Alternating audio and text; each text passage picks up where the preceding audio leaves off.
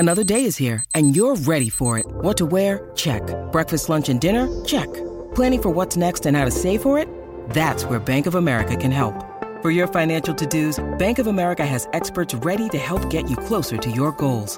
Get started at one of our local financial centers or 24/7 in our mobile banking app. Find a location near you at bankofamerica.com/talktous. What would you like the power to do?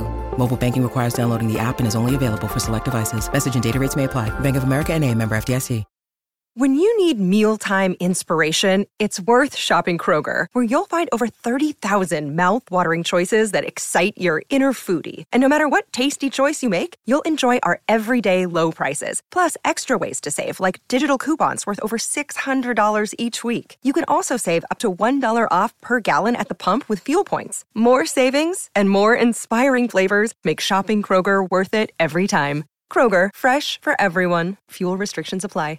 It is time to catch up with the one and only Stephen Marsh. It's a huge weekend of racing coming up with Trans-Tasman Group 1s with Kiwi chances galore.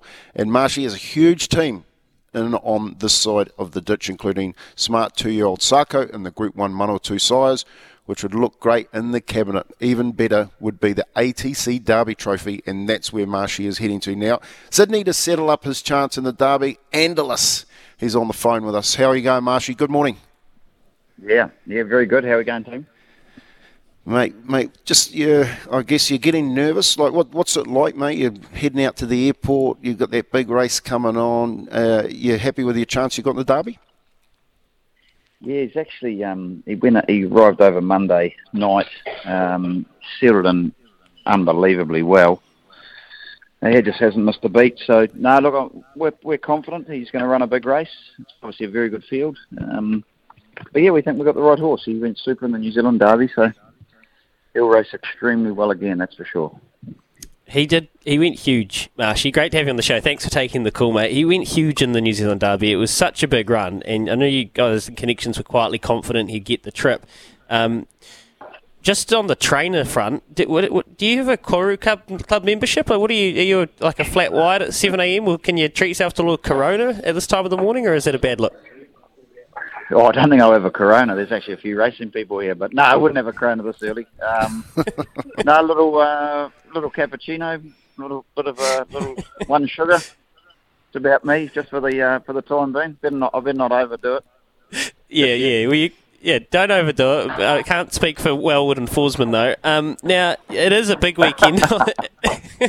It's a big weekend. You want to know what those big points we have?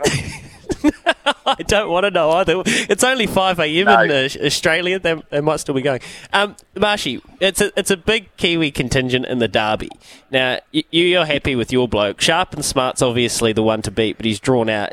Is there a sense of pride when you tackle these big Australian races with a big Kiwi team and Kiwi contingent in general? Or are you just worried about yourself? Oh, look, I think we've got to be proud how the Kiwis are going at the moment. They're just flying in Australia. It's brilliant. And yeah, I mean, we love getting horses over there and competing in Australia, especially in the championship days. It's brilliant. And, we're certainly not going over there to make up the numbers. And, in our little street in Cambridge, the three trainers, we've got we're all next door neighbours, and we've got three live chances, I would have thought. So, no, it's great. But obviously more concerned about our own one, but still great to have a good team and well represented. Well, mate, that's going to be one hell of a party, Marshy, with the three of you, if you get first, second and third. Mate, just talking about who you got on the back of him too, Zach Purton on him, it's proper star power there, isn't it?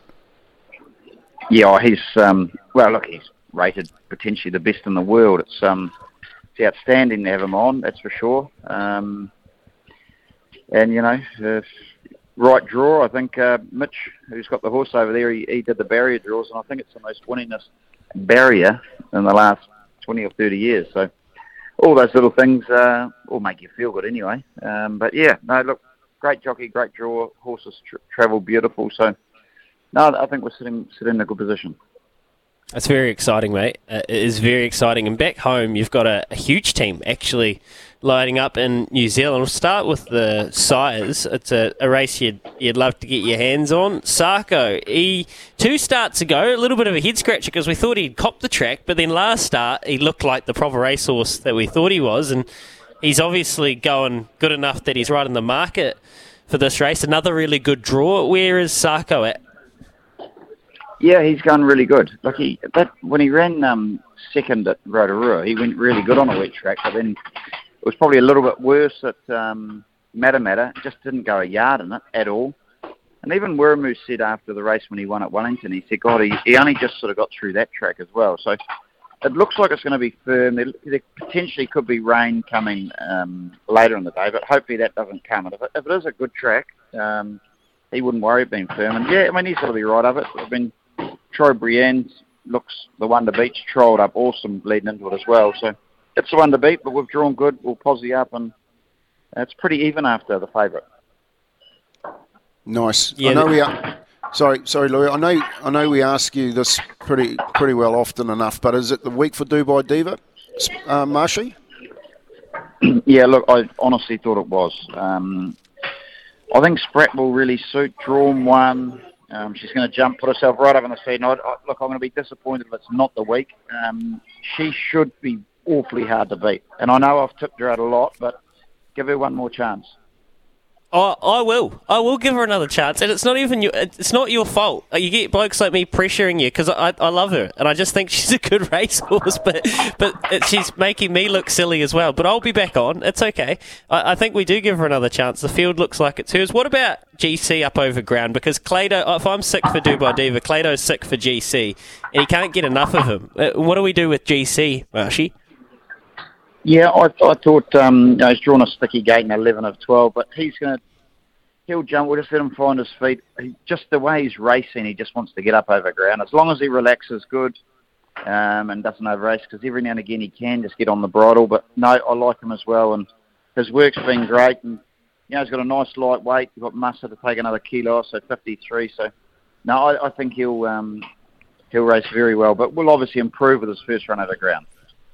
What about El Vencedor? Pretty interesting runner here. I've drawn the absolute car park. Tegan rides down in the weights. Seamus is obviously a proper racehorse, and there's a couple of nice ones in there. What are you expecting from El Vencedor at a really decent price? Yeah, the barriers makes it really difficult, to be honest. When you got horses like Seamus, nice draw. There's a few nice horses in there, and barrier 19, I know he won't start from 90, but 16 of 16 is a hell of a long way out, and he's just going to need a lot of luck. So it's not going to be easy at all. Yeah, fair enough. And on that, like barriers for trainers, like it's obviously you hear the saying all the time that good horses can win from bad barriers, but like because we're going to talk about a lot with Sharp and Smart this weekend. When you draw that wide, and especially at these tracks where it's not a long run before you can get in, how detrimental can it be in the run if horses have to work that little bit extra to find a spot, Stephen?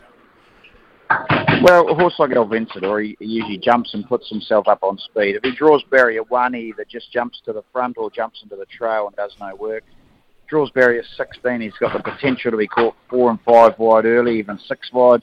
Got to push the button a little bit more to try and roll forward. And, you're just using up, it's all about percentages. You're just using up too many carrots, basically, and it makes it really hard. I mean, sometimes, like Sharp and Smart, let's just go back to him. He's just proven sometimes he's just a lot better than them, even though he sits wide. But this sort of field, there's, I thought he just needed a little bit more goes in his favour. But no saying he can't get all the luck in the world, and who knows? Maybe he does. Marshy, we had a chat to Al Sherrick yesterday on the show, and we talked about this group of crop of three-year-olds we got. And he reckons it's the best we've ever had. What do you think, and why do you think that is?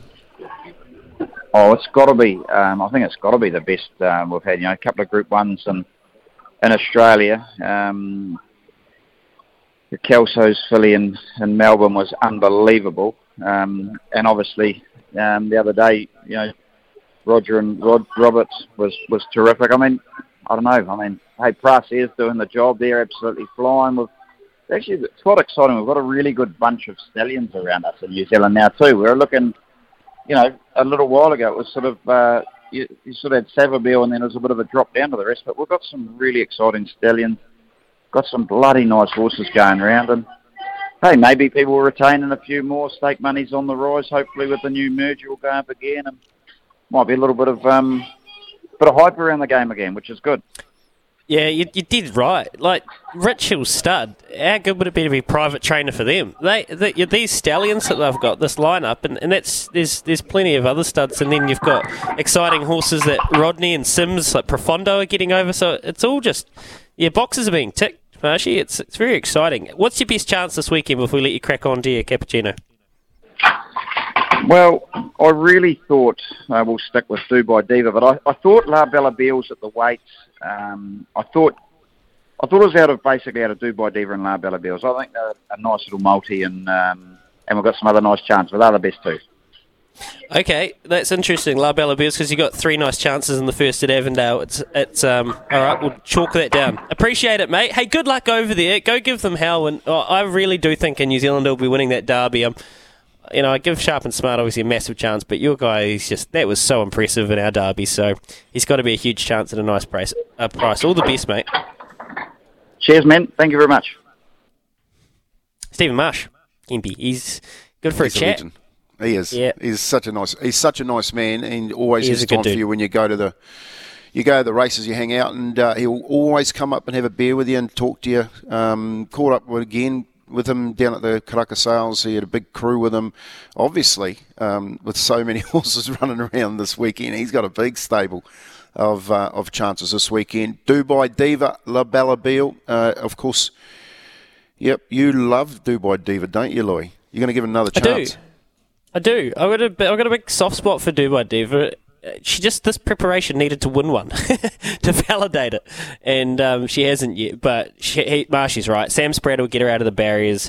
Hopefully there's not too much pressure in the race. She can get an easy enough lead, and 1,400 metres, she's only won the twice there, but I do think that's kind of her distance. How's this? Dubai Diva top 3 at 210, La Bella Beals to win at 270. Marshy has the mortgage in the first race. This is Avondale we're talking about. That's a $5.67 multi. If he's tipping out La Bella Beals where he's got tight line and winning for all there, it's a nice competitive race, but La Bella Beals, she went huge last start. She's got the lightweight. I think she's going to be a big chance. So maybe that's a little 2-leg Stephen Marsh multi to fill your boots, and then you can have a bet on Andalus each way, because he's going to be in it for a long way. And really interesting to hear him talk about what you do with wide draws and using carrots. Yeah. Because it is all percentages. If a horse has to work a little bit harder at the start to find a spot or gets posted wide. So we're talking about wind-hitting horses here, and essentially, like if you're riding a bike or running, you know what it's like. You want to find a slipstream. And the longer you're not there and you're kind of punching the breeze, and then also you add in the fact that, like a racing track, like a running track, watching the Olympic sprints, you're in those wider lanes, you're covering so much extra ground. If you're stuck with that combination of punching the breeze and in wider lanes, often there's just no hope for you. And that's when you talk about drawing wide, you got to imagine where the starting barriers, they sit parallel to the running rail. They sit adjacent to the running rail. So essentially, all of those horses that come out of the barriers at the same time, they're all trying to fan in to get their spot. The wider you are, the harder it is, because all the horses that are inside you, well, they get to find their spot faster. And then if you get some, smart jockeys like there are in Sydney playing jockeys where they start to post you and start to ride against you as well as riding their race, they think, hey, Sharp and Smart's out here, Huey's out here, if I can keep Sharp and Smart out a little bit longer, well, A, that means I get a good spot, and B, the horse to beat has to punch the breeze for a little bit longer. Then it becomes a really hard deal. But then all of a sudden, like Pinarello in the Queensland Derby, if you want to go back and watch an example of a horse drawing wide and getting the perfect run, well, Lee Thinnis, he just pushed the button. He said, I'm just not going to take my chances here. He went forward, and within about 30 metres, or it might have been about 50, all of a sudden, a spot opened up, and because he was proactive and pushed his horse forward, he just jumped on the right iron and slid his horse in and was one off and about 3 back, and it was one of the most genius rides from a wide gate. So you can do all the speed mapping you want, and you can pontificate about it as much as you like, and then the barrier's open, and all of a sudden your horse can be in a beautiful spot and you haven't backed it because it drew wide and you think, oh my God. And that's why they call it the great game, Kempy, because there's so much to calculate. Yeah, look, the real good summation of that barrier jump, Louis, there. You did right. That's why Sharp and Smart, everyone still thinks it's a favourite and can get it because its last run when it won from that wide draw by going that wide the whole way around and still getting the job done. So you're dead right. There's so many variables to play out. And look, I like what Marshy said. Dubai Diva, La Bella Belle. You got a $5 multi there. $5 multis are special. So that just that 2 horse. If you wanted a little dabble, have a crack on that.